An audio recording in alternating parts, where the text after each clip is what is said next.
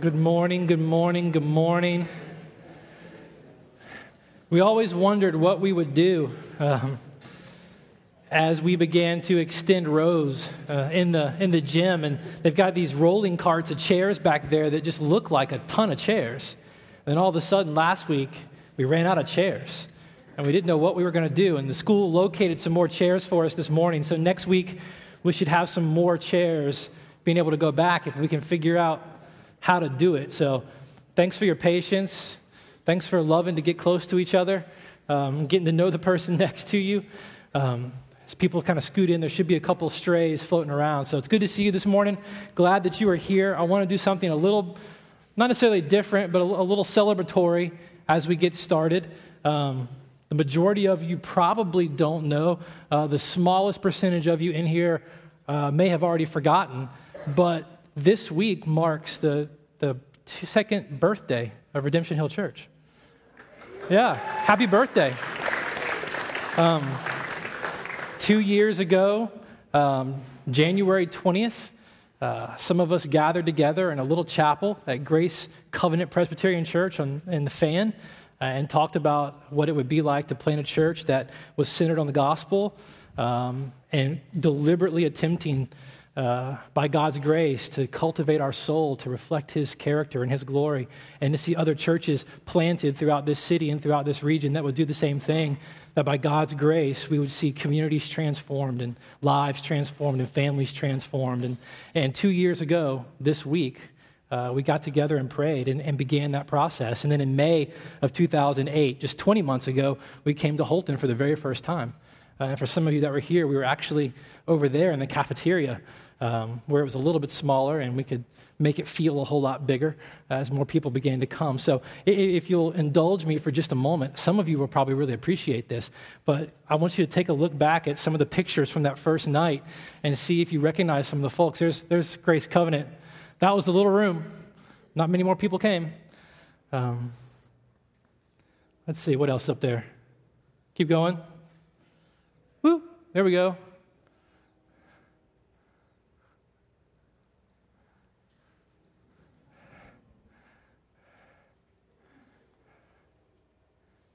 Yeah, John's not here anymore, sorry.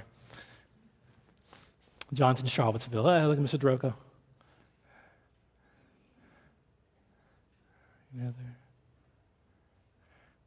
Yeah, Full House.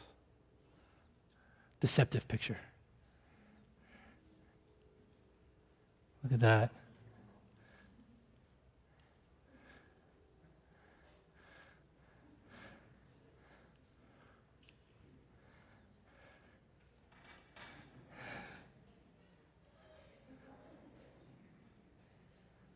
Really, there was supposed to be some music, but it must have not worked. Look at that. I had to do that for Dan. Is Dan, are you still in here?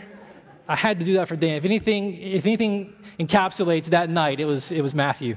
I mean, that's what that first night was all about. But by God's grace, He has continued to work in our lives and go from that first meeting at Grace Covenant with about 45 people, friends and family, coming to hear what God was going to do to, by His grace, what you see around you this morning in about 2 years.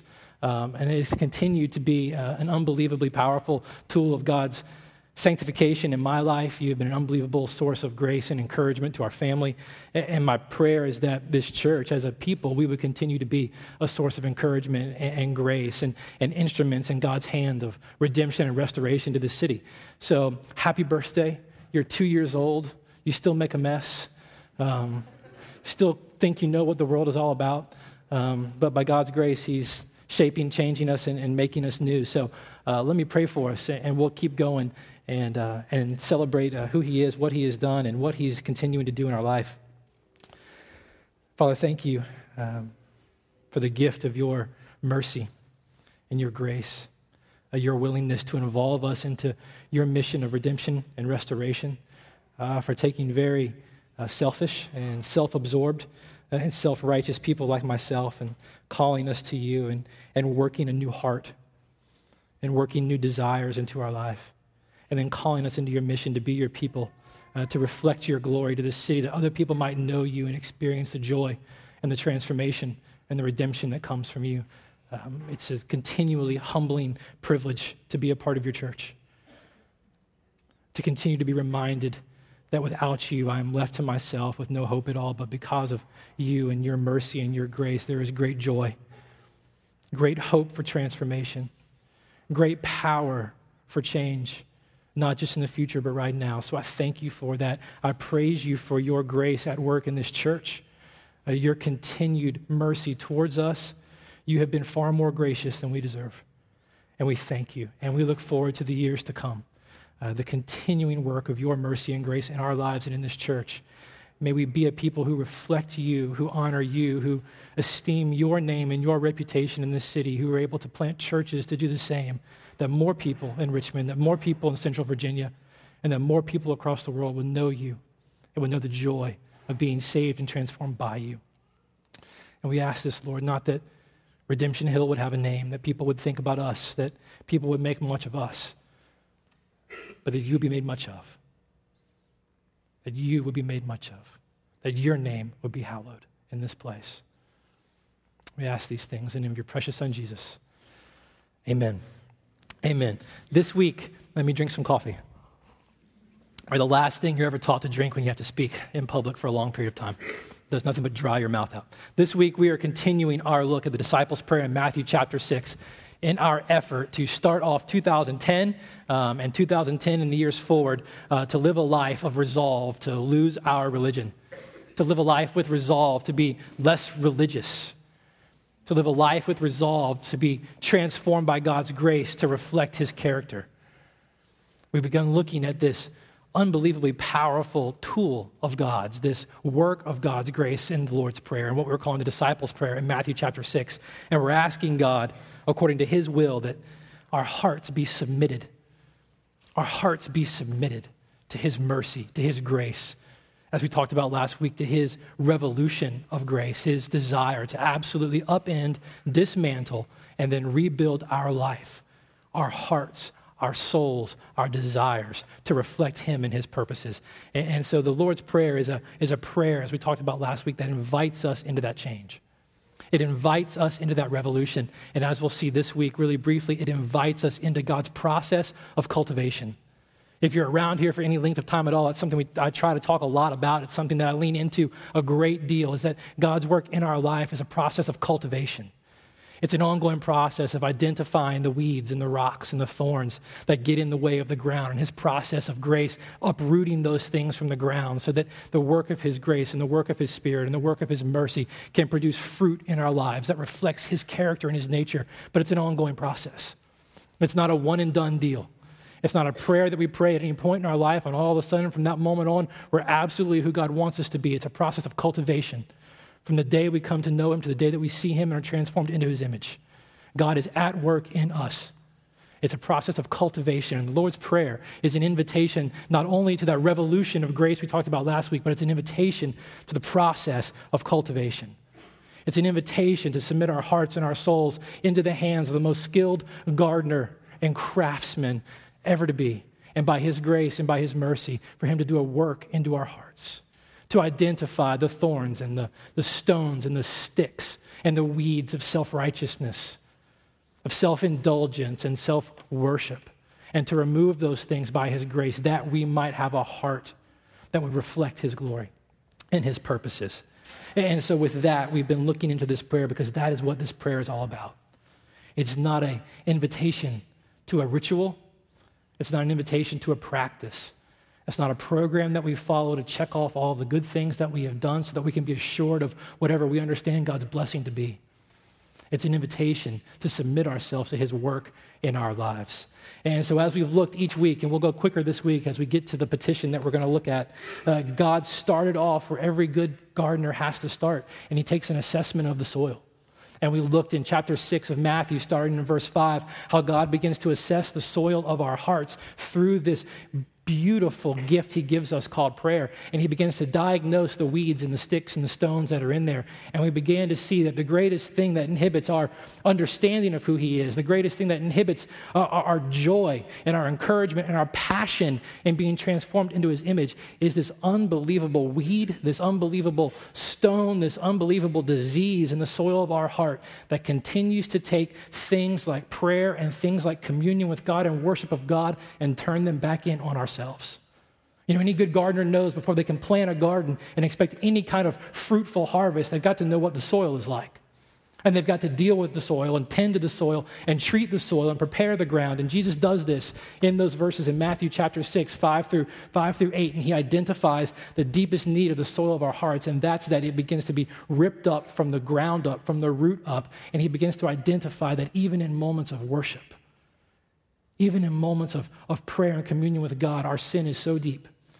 Our need for grace is so pervasive that we can take those kinds of moments and turn them back into moments of worship of ourselves. Have you ever experienced that? You know what I'm talking about, don't you? I try not to mock too much when I'm up here. It's very easy to mock when you're up here, and it's very easy to do that. I try not to do it too much, but all of you know what I'm talking about. All of you know what it's like to be in a setting like this and for us to go into a time of prayer and for you to bow your heads and for you to try to listen in on the key words of what whoever's praying is saying and know just the right time to go, yeah, You know, just the right time to go, yes, Jesus, All in an effort for that person next to you to think you're really involved in that prayer and engaged in that prayer and really as spiritual as you want them to think that you're being. You know what it's like to take worship of God and opportunities of ministry and encouragement in the life of other people and turn them back into a chance to build your reputation, to build your name. And that's what Jesus is saying as he's beginning to teach us about prayer, and he's beginning to undo our hearts and our lives and to take the religion out, as he's beginning to say, before you can understand what this life is all about, what this process of cultivation is all about, what a life that reflects my glory is all about, you've got to see how deep your need is. And just how deep the sin in your heart is. And so Jesus begins to unpack those things in chapter 6. And then he begins to teach us from that point forward how it is that we pray. As he unpacks the need and he unpacks the depth of the sin in our heart, he says, this then is how you should pray. Pray then like this, Jesus says in verse 8. And he begins and he says, our Father, who is in heaven. You see, you have to know who you're dealing with. You have to know who it is that you're dealing with when you pray. You have to know who it is that you are coming to in this process. You see, there's a confidence that the people that Jesus was talking about earlier were lacking about who this person is that they would pray to.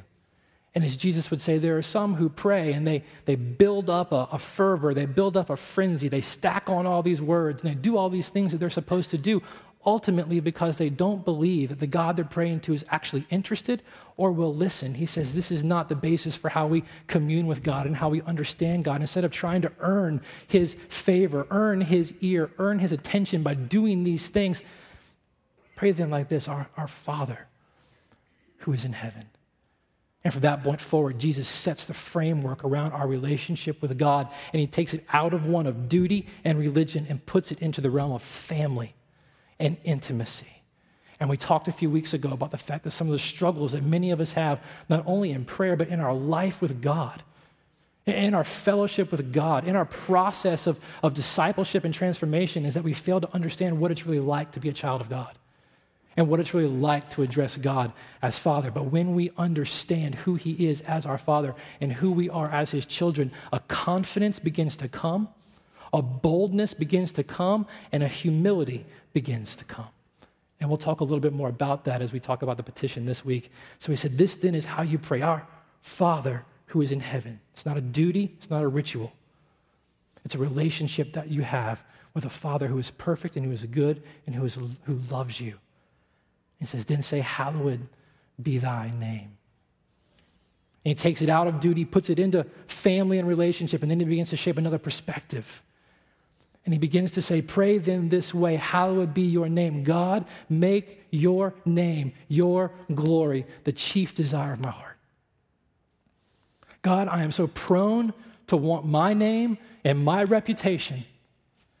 God, make your name and your purposes and your glory the chief design of my heart. And we saw a few weeks ago, that's not just empty rhetoric that good Christians pray, but it is the purpose for which we were created. And it is the purpose for which God, for all eternity, has done all that he has purposed himself to do for his glory. It is a prayer that says, God, make your desires the desires of my heart. God, make your desires from my life the desires of my heart, the most beautiful thing to me, the most satisfying thing to me, because right now I like me some me. And this prayer, as you begin to pray it, not as some kind of ritual or structure, but as a tool, see it as an instrument in God's hand, begins to work at the roots of sin in your life. This prayer really is living and active and working in you and on you as you begin to pray and to think and to meditate on it. And he says, pray then this way, hallowed be thy name in my life, in this world.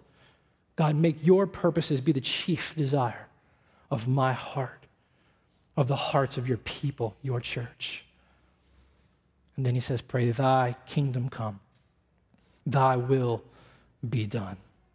And we talked about this last week and really how this goes hand in hand with the first petition, that God make his purposes known, his glory, the chief desire of our heart. When we pray, as Jesus taught us, that God's kingdom come and his will be done, what we're praying is, God, I want what you want. I want your glory to be my chief desire. Now, God, do whatever you need to do to make that a reality in my life. God, your will be done in my life. God, I let go of the pursuit of my name. I let go of the pursuit of my reputation. I let go of the very petty and futile pursuit of my own kingdom and my own little world. And I say, God, your glory, your kingdom is what I want. Now, God, your will be done. What I want more than anything is for your will to be done. Do in me and then through me whatever you need to do for that to be a reality. Dangerous, dangerous desire. Dangerous desire. God, to pursue his glory and to cultivate your soul, will take you sometimes to places that you do not want to go, to accomplish in you and through you what you never actually dreamed. And when we pray, your kingdom come, your will be done, we are submitting ourselves to a good Father and a good King, that his purposes rule our hearts and that he would do in us and through us whatever he deemed necessary for that to become a reality. This is part of God's instrument. This is part of God's tools to cultivate our soul to reflect the character of Christ. And Jesus is far less interested in giving you some kind of pattern in which you should pray so that you can begin to think that you're special and righteous because you did and said what he said to do. He is after your hearts. This is what we've talked about every week as we've done this. This is what we talk about every week when we get together. He's not after getting you to act a certain way, to look a certain way. He's after your heart. And he's after the desires of your heart and the actions of your life to pour out of the transformation that comes by his grace at your deepest levels in your soul. And you see, it's only as God is doing the work of cultivating your soul that your desires begin to change and your heart begins submitted to his will, and you can pray, hallowed be thy name. God, I want your glory. God, I want your purposes. God, your kingdom come, your will be done. It's only when we can submit ourselves and say, I'm laying down the pursuit of myself and the pursuit of my name and the pursuit of my wants, that we can continue on in prayer and say, Father, give us this day our daily bread. God, I am content. God, I am content. I will be content with today's bread. And I will forgive as I have been forgiven. It's only as God is doing the work of transforming your heart and your soul to make his glory the chief and most beautiful desire of your heart that you can begin then to pray as he continues on, give us this day our daily bread. Forgive us our debts as we have forgiven those who have sinned against us, and lead us not into temptation, but deliver us from evil. And so this morning, we're going to take the time that we've got left to look at this next petition. What does it mean in light of what God has already said in this prayer? What does it mean to pray with earnestness, with sincerity, with integrity? Give us this day our daily bread. You see, we can't understand what Jesus is really teaching us and what he's really saying here if we take this petition, which we often do, and divorce it from what he has already said. You see, we're all okay with this petition. If there's any petition that none of us really have a tough time arguing, it's this one. Give us this day our daily bread. But what we tend to do is we tend to take this petition and pull it out of the prayer and divorce it from all that has come before it and the relationship and the framework for which it finds itself in. And when we divorce it from its framework and from the relationship to the other petitions, we misunderstand what he's actually saying. And this is a very, very important petition in the prayer that Jesus is teaching us. It's actually the central petition. It's actually the petition on which the entire prayer turns. Jesus puts it there because he wants us to see something. He wants us to understand something. He wants us to know that as our hearts are being cultivated and transformed to want what he wants, that will absolutely transform the way we understand how we live this life on this earth that is still riddled with the effects of sin. We won't ask rightly for what we need and what we need to pursue his purposes in this world if we don't understand what he has already said in the beginning of this prayer. And we tend to take that thing out of its framework and out of its perspective, and we tend to misuse it. But what we'll see in the weeks to come is that in some way, every petition that's come before this one, give us this day our daily bread, has actually led to it. And every petition that we'll talk about in the next 2 weeks actually is affected by it. This one is really a hinge on which the entire prayer swings. And there's two classic ways of understanding what this petition, give us this day our daily bread, actually means. And we'll take a look at both of them. And there's a second one. The second one that we'll look at is the one I'm really most interested in because I think it's the one that we tend to overlook. I think it's the one we tend to dismiss. And it's certainly the one that we tend to write less about. But when we pray, and when Jesus taught us to pray, give us this day our daily bread, the most common understanding, and I think it's right, I don't think it's wrong, one of the most common understandings of how to understand this is to understand Jesus' petition as a reference back to the Old Testament story of God providing for his people in the wilderness. If you'll remember, God delivered his people Israel from slavery to Egypt in a miraculous way through the plagues, delivering them through the Red Sea, crushing Pharaoh and his army in this unbelievably cataclysmic collapsing of the sea on top of them, delivering his people into the wilderness, taking them to the land that he had promised them to be their God and for them to be his people. And along the way, as he was taking them to that land, God would feed them on a daily basis with this heavenly bread called manna, which one day maybe we'll learn what it was actually like because we really don't know. I tend to think it's like a Ritz cracker with honey. I tend to think, what would I want manna to taste like? And it'd be like a Ritz cracker with a little bit of honey on it. So I think about manna like a Ritz cracker with honey. Maybe like the little Ritz bits. They're a little bit smaller and you can gather them. I don't know. You can think about it tasting whatever you want it to taste like. That's what I want it to taste like. And so God told his people that every morning I'm going to cover the earth with this manna. And what you're supposed to do is you're going to go out each morning and you're going to collect what you need for that day, to take care of yourself and to take care of your family. And you would bring it back into your tent, and this is what you and your family would eat. But if you collected too much, if you tried to grab for yourself what you thought you would need for the next day because you really weren't sure that God was actually going to provide it for you, you know what happened to it? It would spoil. Overnight, if you tried to keep more than you actually needed, it would actually spoil. And what God was after in this with his people was he was trying to teach them to trust him. He was trying to teach his people to trust him and to enjoy his provision that he was giving them that day with a trust and a sufficiency in him to provide what they needed the next day. You see, God desires for his people to be dependent upon him and not anxious about what's to come. Our Father desires us to trust him, to trust in his goodness, to trust in his mercy, to trust in his desire to provide for his children. He's a good dad. And he wants his people to trust him to provide what we need for today and not be anxious about what we need for tomorrow. And this is what he was trying to teach his people. He's trying to teach his church that he wants us to pray and he wants us to ask for all that we need to do his will on earth today. Remember, don't divorce it from the petitions that came ahead. Thy kingdom come, thy will be done. God, give us this day our daily bread. Father, I trust you.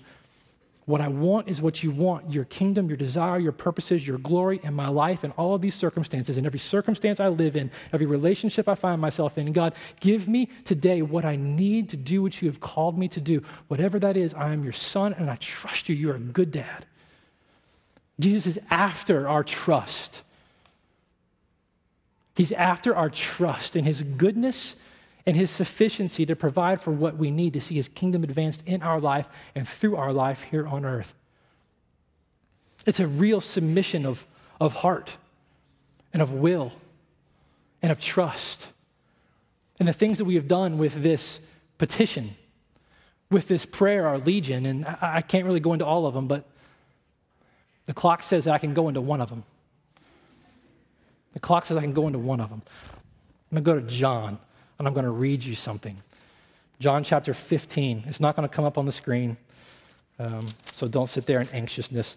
If you've got a Bible, you can go there. John chapter 15. I want you to listen to something that Jesus said, and then I want you to listen to what one of my living heroes said about this and the way we tend to divorce this and butcher it.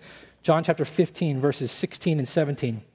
Jesus said, "You did not choose me, but I chose you and appointed you, that you should go and bear fruit, and that your fruit should abide, so that whatever you ask the Father in my name, he may give you. These things I command you, so that you will love one another." Now I want you to listen to one of my heroes in the faith said about this. This is what he said. John chapter 15, verses 16 and 17. The logic is crucial, he said. "Why is the Father going to give the disciples what they ask in Jesus' name? Why is he going to provide for them what they have asked? Answer, because they have been sent to bear fruit. The reason the Father gives the disciples the gift of prayer is because Jesus has given them a mission. In fact, the grammar of John 15, 16 implies that the reason Jesus gives them the mission is so that they will be able to enjoy the power of prayer. Don't miss this. I send you to bear fruit so that whatever you ask the Father, he may give you. So I'd never tire of saying, the number one reason why prayer malfunctions in the hands of a believer is that they try to turn a wartime walkie-talkie into a domestic intercom. I wish I had come up with this. Until you believe that life is war, you cannot know what to pray for. Prayer is for the accomplishment of a wartime mission. It's as though the field commander, Jesus, has called in the troops and he's given them a crucial mission. Go and bear fruit. And he's handed each of them a personal transmitter coded to the frequency of the general's headquarters. And he said, "Comrades, the general has a mission for you. He aims to see it accomplished. And to that end, he has authorized me to give each of you personal access to him through these transmitters. If you stay true to his mission and seek his victory first, hallowed be thy name, thy kingdom come, thy will be done, he will always be as close as your transmitter to give tactical advice and to send in air cover whenever you or your comrades need it." But what have millions of Christians done? What have millions of believers done with this gift of prayer, with this willingness to ask? They've stopped believing that they're actually in a war. There's no urgency. There's no watching. There's no vigilance. There's no strategic planning. Just easy peacetime and prosperity. And what do they do with their walkie-talkie? They've tried to rig it up as an intercom in their cushy house or boat or car, not to call in firepower for conflict with a mortal enemy, but to ask the maid to bring another pillow to the den. Brilliant. If we are going to even sustain the will to pray in our own hearts, we must talk about something else first, namely war. Namely this morning, the need for our hearts to be cultivated because of the presence of indwelling sin that is so pervasive that it takes something as precious as prayer and worship and turns it back in upon ourselves. We have so domesticated prayer, he says, that it's no longer in many of our lives and churches what it was created to be, a wartime walkie-talkie for the accomplishment of mission commands. Until we feel the desperation of a bombing raid or the thrill of a new strategic offensive for the gospel, we will not pray as Jesus has taught us.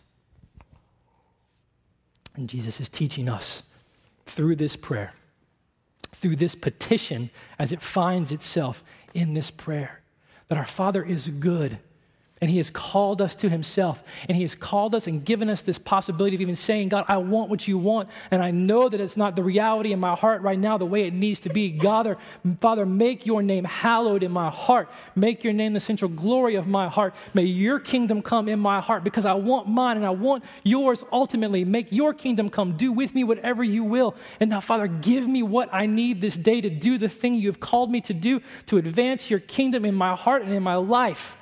This is what Jesus is praying when he says, give us this day our daily bread. Now, another thing I want to point out before we go to the second way of understanding this petition, which I think ties very well with the first, but I think completes it in a way that we tend to miss, is I want to be honest and at least acknowledge the struggle that a lot of people have still with understanding God as a good father, to understanding who they are in relationship to God, and now actually believing that God cares about you to such a degree to provide for you in your life whatever you need to accomplish the mission that he has called you to be on, the purpose for which he created you.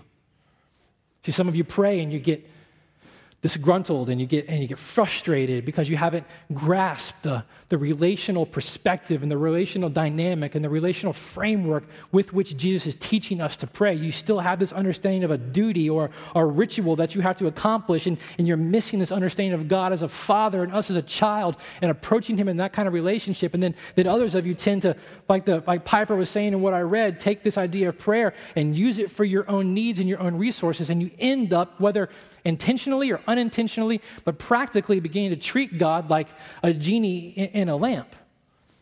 That if you just rub it the right way, he'll come out and he'll give you whatever wish you desire. Isn't that the purpose of being the child of the king? To rub the lamp to get whatever I want?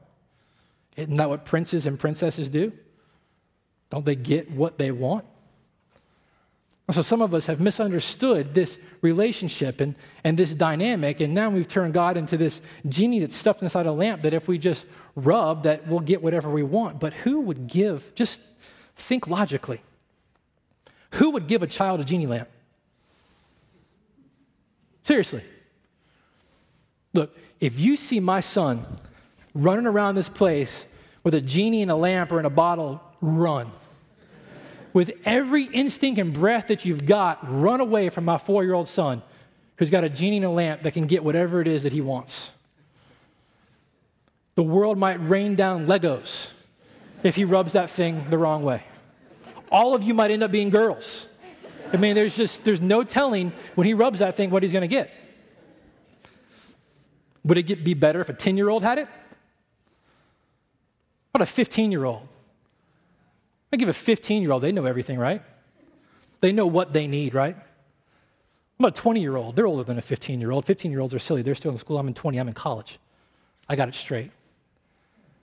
What about a 30-year-old? Smarter than a 20-year-old. What you see in the Bible is that because of sin, because of the pervasiveness of sin, we're never actually in a place where God as a genie in a bottle would ever be a good thing for us. Because of sin, the genie in the bottle would never be a good thing for us because we're always stupid. No matter how old we are, because of sin, we're always stupid. And that's why when we understand this relationship with God, especially when it comes to prayer, we have to understand this relationship with our dad, because what we need is not a genie, we need a dad. If it was a genie, some point in my early and mid-20s, I would have rubbed that lamp really hard for the wrong wife.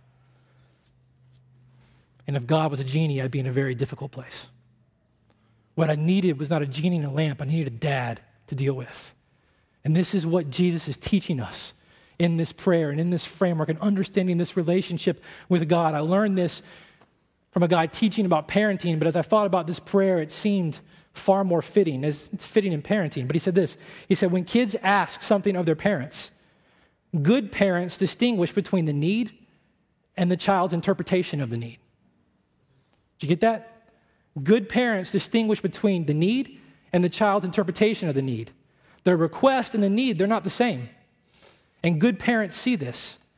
Good parents don't respond to unwise proposals, but they discern the underlying desire. because kids always think their interpretation of the request is the same as their need. God looks, longs, loves his children, but he is a good dad, a good father, a wise father, and he looks at our desires, he looks at our requests, and he looks at what's underlying that need. Good dads, good parents look at what's under unwise proposals. Richard Sibbs said that God will always give you the value of your request, but not always in kind. The Apostle Paul, he prayed 3 times for this thorn in his flesh to be removed. We don't know what the thorn was. We don't know if it was an illness. We don't know if it was a speech deal. We don't know if it was a literal pain in his body. We don't know what the thorn in his flesh was, but whatever it was, Paul prayed 3 separate times, he told the Corinthian church, for God to remove this thorn in his flesh. Why? Because he wanted to be effective for God. And his fear was, his petition was, God, I want to do what you have designed me to do. I want to do what you've purposed me to do. I want to fulfill the mission that you have given me in my life for your glory. God, take this thorn away from my flesh so that I can be what you have called me to be and do what you've called me to do. And God told the Apostle Paul that you think the way to be strong is to get rid of this thorn. I'm telling you, I'm a good dad. The way for you to be strong is to keep it. Good parents look underneath unwise proposals, and they understand what the need is in the heart of the request. God always gives you what you want. Would you have asked if you knew all that he knows? Did you hear that? God always gives you what you would have asked for if you knew all that he knows. See, here's this thing. As our hearts begin to be cultivated by his grace, and we begin to understand more and more and more what it is to be his child and for him to be a good dad. Even if we didn't have a good dad, even if we didn't have a dad, he is our father. He is a good dad. And as we begin to understand what it means for him to be our father and us to be his child, the most mature of us, the maturity that comes is when we begin to act more childlike and come to our father with honesty and with need, but with the humility of knowing who he is and saying, here is what I want, but what I want ultimately is what you want, and I trust you. I trust you to give me what you know I need. That is acting childlike. What I want from my son more than anything, not only when he's 4, but when he's 40, if I'm still around, is to trust that I want what's best for him. And I want him to come to me and request of me with confidence, with absolute boldness and confidence, knowing that I'm his dad, knowing that I love him, and knowing that I will move mountains to do for him whatever I know is best for him. And I want him to have a confidence to come to me in that, to not be afraid of me, to not think that I don't love him, to not fear what I'm going to do or what I'm going to say, but to come to me because he trusts me, but because he knows that I love him and he's beginning to trust my love for him. I want him to come to me with whatever he feels like he needs, but trust that I will always give him what I know is best and what's good for him, and I want him to want that. And as he becomes more like that, he's actually becoming more childlike and less childish. Childishness is when we come and demand something of God.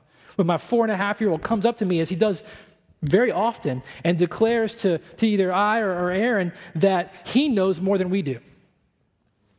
He's learned something on a show or someone's told him something that he never knew, and he'll come up and ask me, and sometimes being kind, he'll say, Dad, I don't know, do you know the sky was blue? You know what, buddy? I never really noticed that. Thanks. Well, I know more than you do. So, yeah. All right. Childishness is coming up to God, making these kinds of demands of God, proclaiming that we know what we need and what's best for us and what's best for his kingdom and his glory, that it would be best for God to give us what we know we need. That is childishness, and it's actually a lack of maturity. It's a degeneration. And as we begin to understand who he is as our Father and who we are as his children, we actually become more childlike, coming to him with confidence because he's our Father. and humility because he's our good Father in heaven who knows what it is that we actually need. And that he will always, always give what we would have asked for if we knew everything that he actually knows. This is what Jesus is getting at in this prayer. He's after cultivating this in our hearts, getting under that selfishness and self-centeredness and arrogance and pride that chokes out our relationship with God. He's trying to undo this from the ground up. This is what he's saying when he says, pray then this way. Hallowed be thy name. Your kingdom come. Your will be done. Give us this day what we need to do what you have called us to do, and we trust that you will give us what we need today to do what you have called me to do in this circumstance. In this tough situation at home, in this tough situation at work, in this tough economic situation, and my health is failing, give me what I need to be who you have called me to be in this circumstance. That's the classic and I think beautiful way of understanding what Jesus is saying when he's teaching us to pray this way. But there's another way to understand it.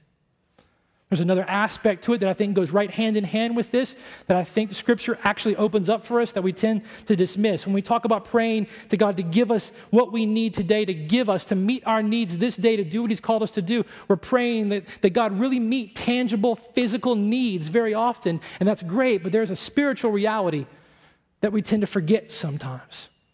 There are spiritual needs that we tend to forget sometimes, and there's an aspect of this prayer that Jesus teaches over in Luke that I think unpacks this more comprehensively and more beautifully and brings a fullness to our understanding. If you've got your Bibles, flip over to Luke chapter 11. In Luke 11, Jesus taught this prayer again. His disciples who had walked with him for 3 years now had observed Jesus countless times, I'm sure, in prayer with them, sometimes going alone to pray, in prayer with other people who were sick, they had observed Jesus' life, and they were continuing to observe his life. And they came to him very honestly and very simply, and they said, teach us to pray. Jesus, teach us to pray. Obviously, we don't pray like you. Teach us to pray.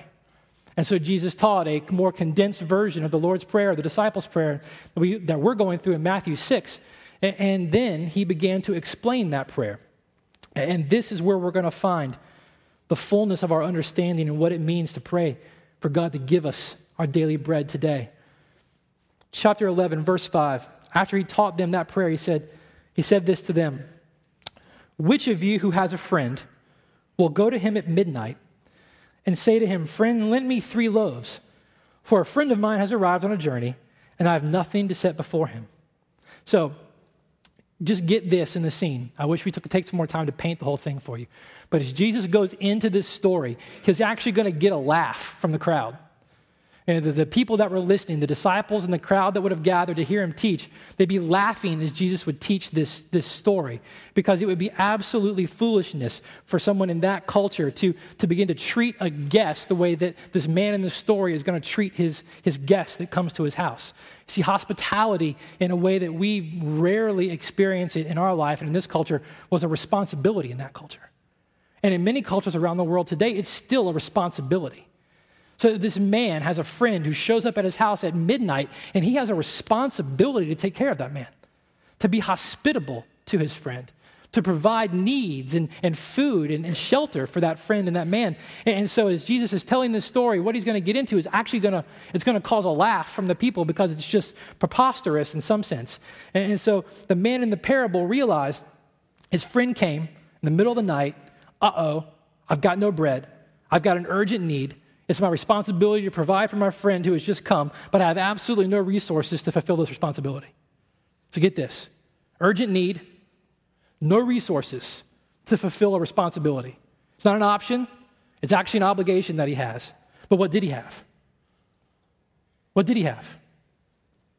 He had a friend. He had a responsibility, he had no resources to meet it, but he knew he had a friend. And he knew he had a friend that he could go to that would have what he needed at this time and in this place, in this circumstance. So we'll keep reading. Verse 7, I typed it out here. Which of you, Jesus is going to say, will answer from within, don't bother me. The door is now shut. My children are in bed with me. I can't get up and give you anything. I tell you, though he will not get up and give him anything because he is his friend, yet because of, here's where the verse is going to turn here, but because of his impotence, he will rise and give him whatever he needs. Now see, the listeners to this story would have laughed out loud at this point because there's absolutely no excuse for this man to act this way. Even for fear of being shamed by the neighbors, they know that in that circumstance, they would have gotten up and done whatever they needed to do to help their friend. They would have thought nobody, and this is exactly what Jesus is trying to get them to say. He says, which of you would do this? And they would honestly go, none of us. No one would ever do that. And this is what Jesus is trying to get them to understand. You see, most of the time when we read this story and the story that follows, we tend to teach it in relation to the Lord's Prayer and say this is trying to encourage the persistence that God is after in prayer.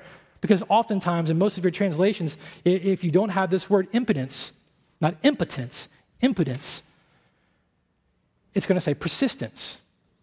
But that is not the best way to understand this word. In most uses of that word, what you will find is shamelessness and boldness. Jesus, by starting out this story, listen, don't miss this because it's going to be critical for you to get this. Jesus starts this story out after he teaches this prayer and says, which of you would do this? Obviously anticipating that they're going to say, none of us. Because of the shamelessness of the request, because of the shamelessness of the friend that's come, none of us, because of our responsibility, would do that. What Jesus is teaching the people through this prayer and this story is not persistence that pays off in getting what you want. It's about the certainty of an answer. It's about the certainty of the provision for a need. It's about certainty for the provision of a resource that you don't have to meet a responsibility or a need that you have that's become urgent. It's not about persistence. It's about certainty. It's about certainty because surely, as Jesus has taught and will continue to teach his disciples, a friend by definition is one who lays down his life for you. Certainly he wouldn't turn you away because of his inconvenience. So Jesus is saying, this is how you pray. Shamelessness, boldness, and with an awareness of the urgency that you have a God-given responsibility for which you have no resource to fulfill, and that certainly, though, you have a friend or a good Father who will give you all that you need. This is what Jesus is teaching them. But what are they supposed to be shamelessly and boldly asking this midnight friend or this good Father for? What is it that we're supposed to come for? He taught us to come for our daily bread. But that word bread, actually, or daily, only appears twice in the Bible. The 2 times it appears in the Bible are the 2 times that Jesus teaches the Lord's Prayer. Outside of Christian writings, they've only found 1 occurrence of that word, and it's in a bookkeeping record from Upper Egypt.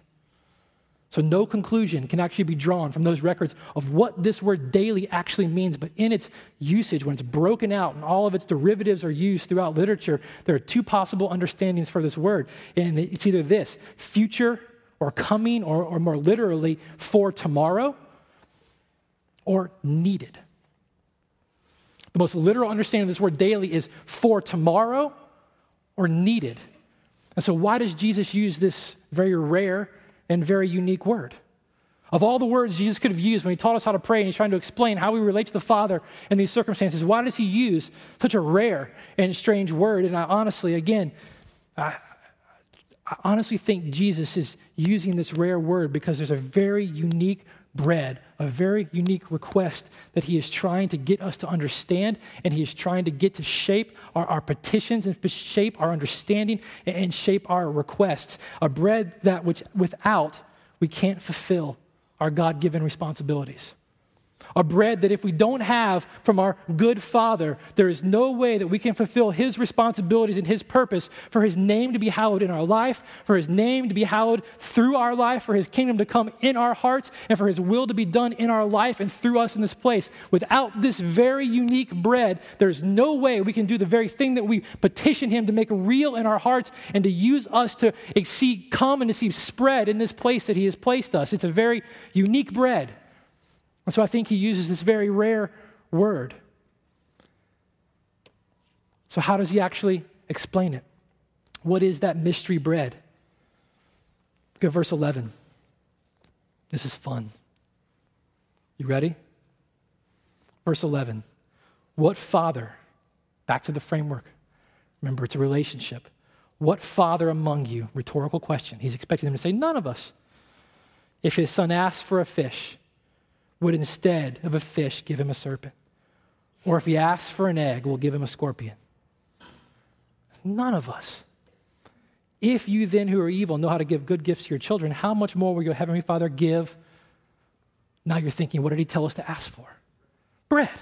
How much? If your child asks for a fish, who's going to give him a stone or a scorpion or a snake? How much more so your heavenly Father, your good Father, your perfect Father, who all the longings and the wants that you have for your kids is just a shadow of the hope and the joy and the longing that he has for his kids, will give you, and you expect him to say bread, but what does he say?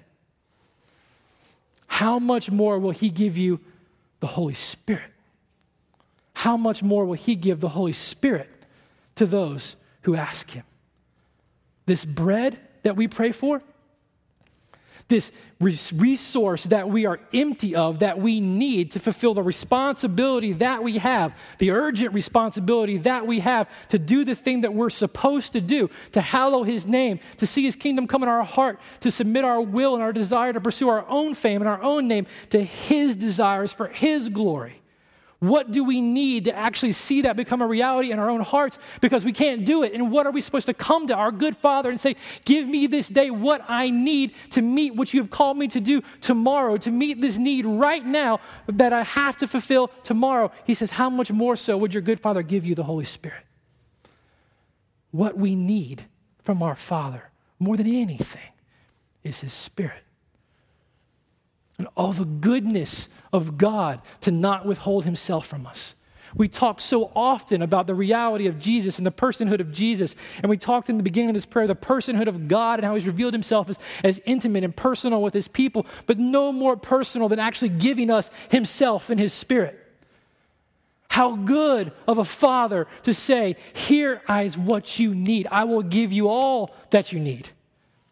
I will give you everything that you need to do that which I require of you and call you to do, that I've wired you to do, to find joy and delight in as you do it, and I will give you what you need to do it. And it's probably not what you think. It's probably not what you think you want or need.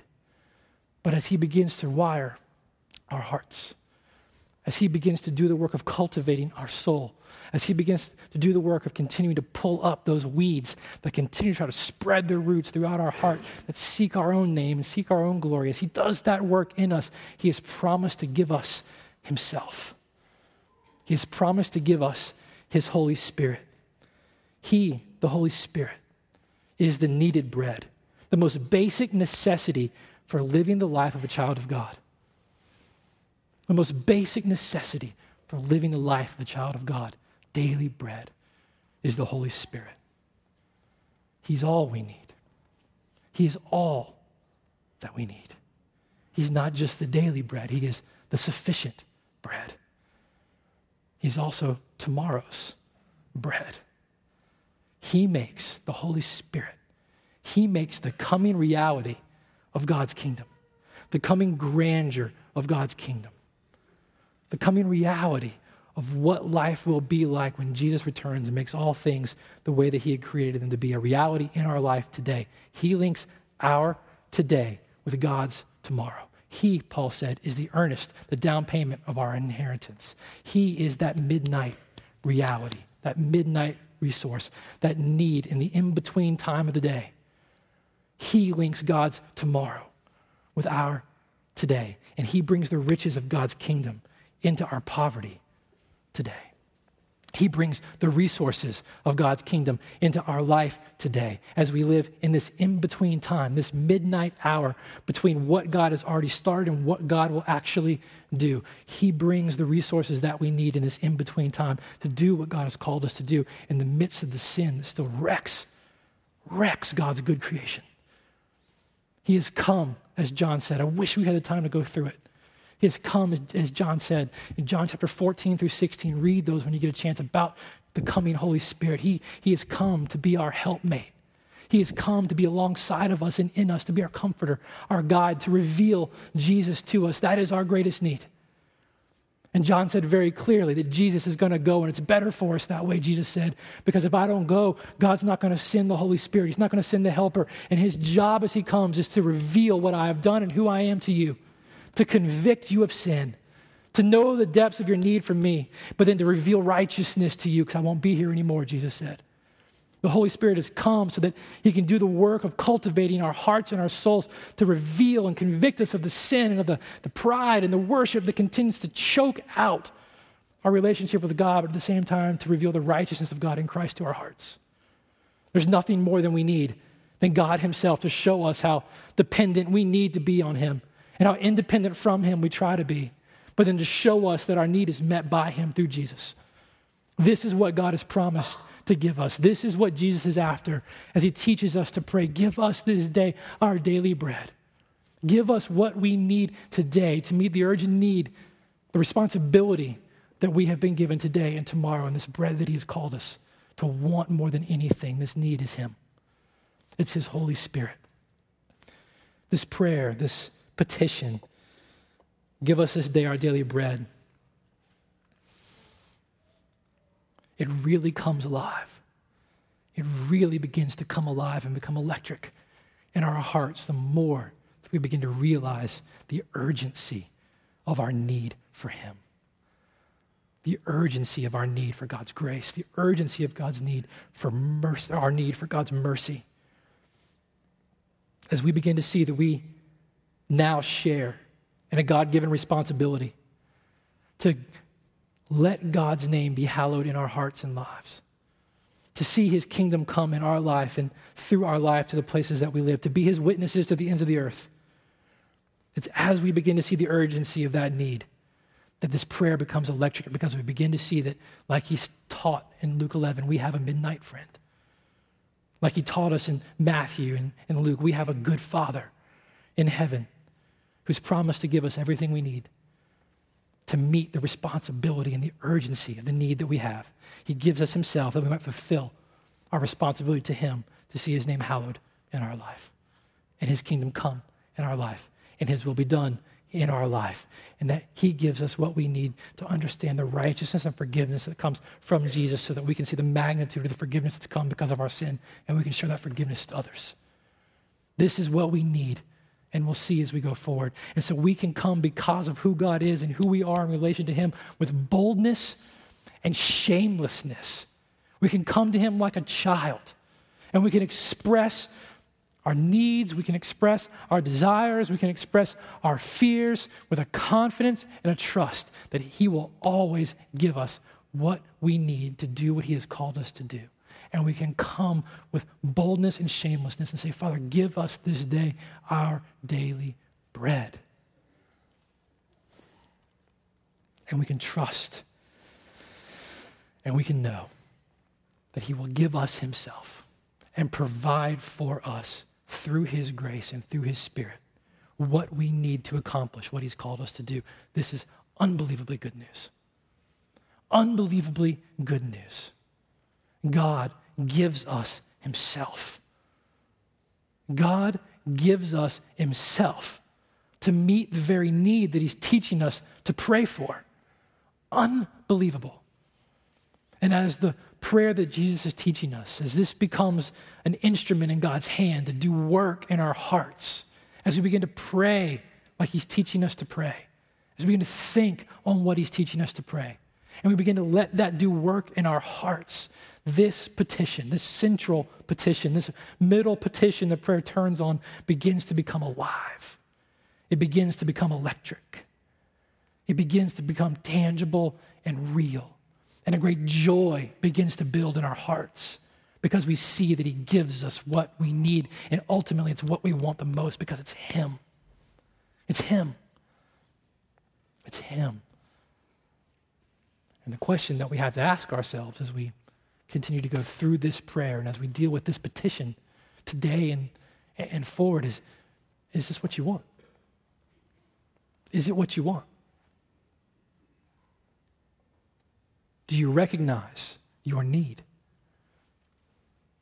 Do you recognize that God providing for us in himself through his Spirit is sufficient for all that we ultimately need, and that our good Father will give us everything we need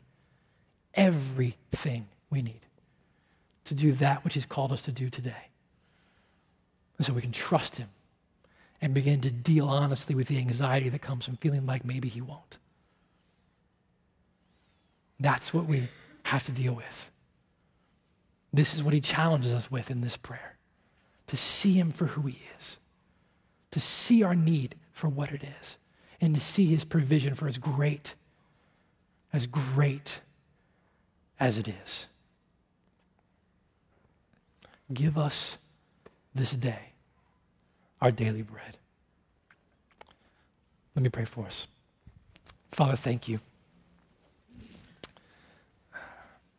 Father, thank you that you are a good and perfect Father, and that every desire that I have to see joy in my kids' life, every desire that I have to see my kids succeed, every desire that I have to see my kids' hearts full of joy is just a shadow of yours.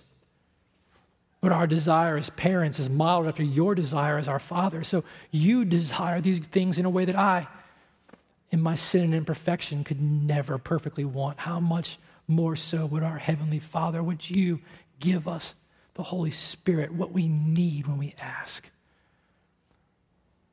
Lord, build a confidence in us, in you. Lord, show us where we fail to trust you. Show us where we fail to see you as different than you revealed yourself to be in our life.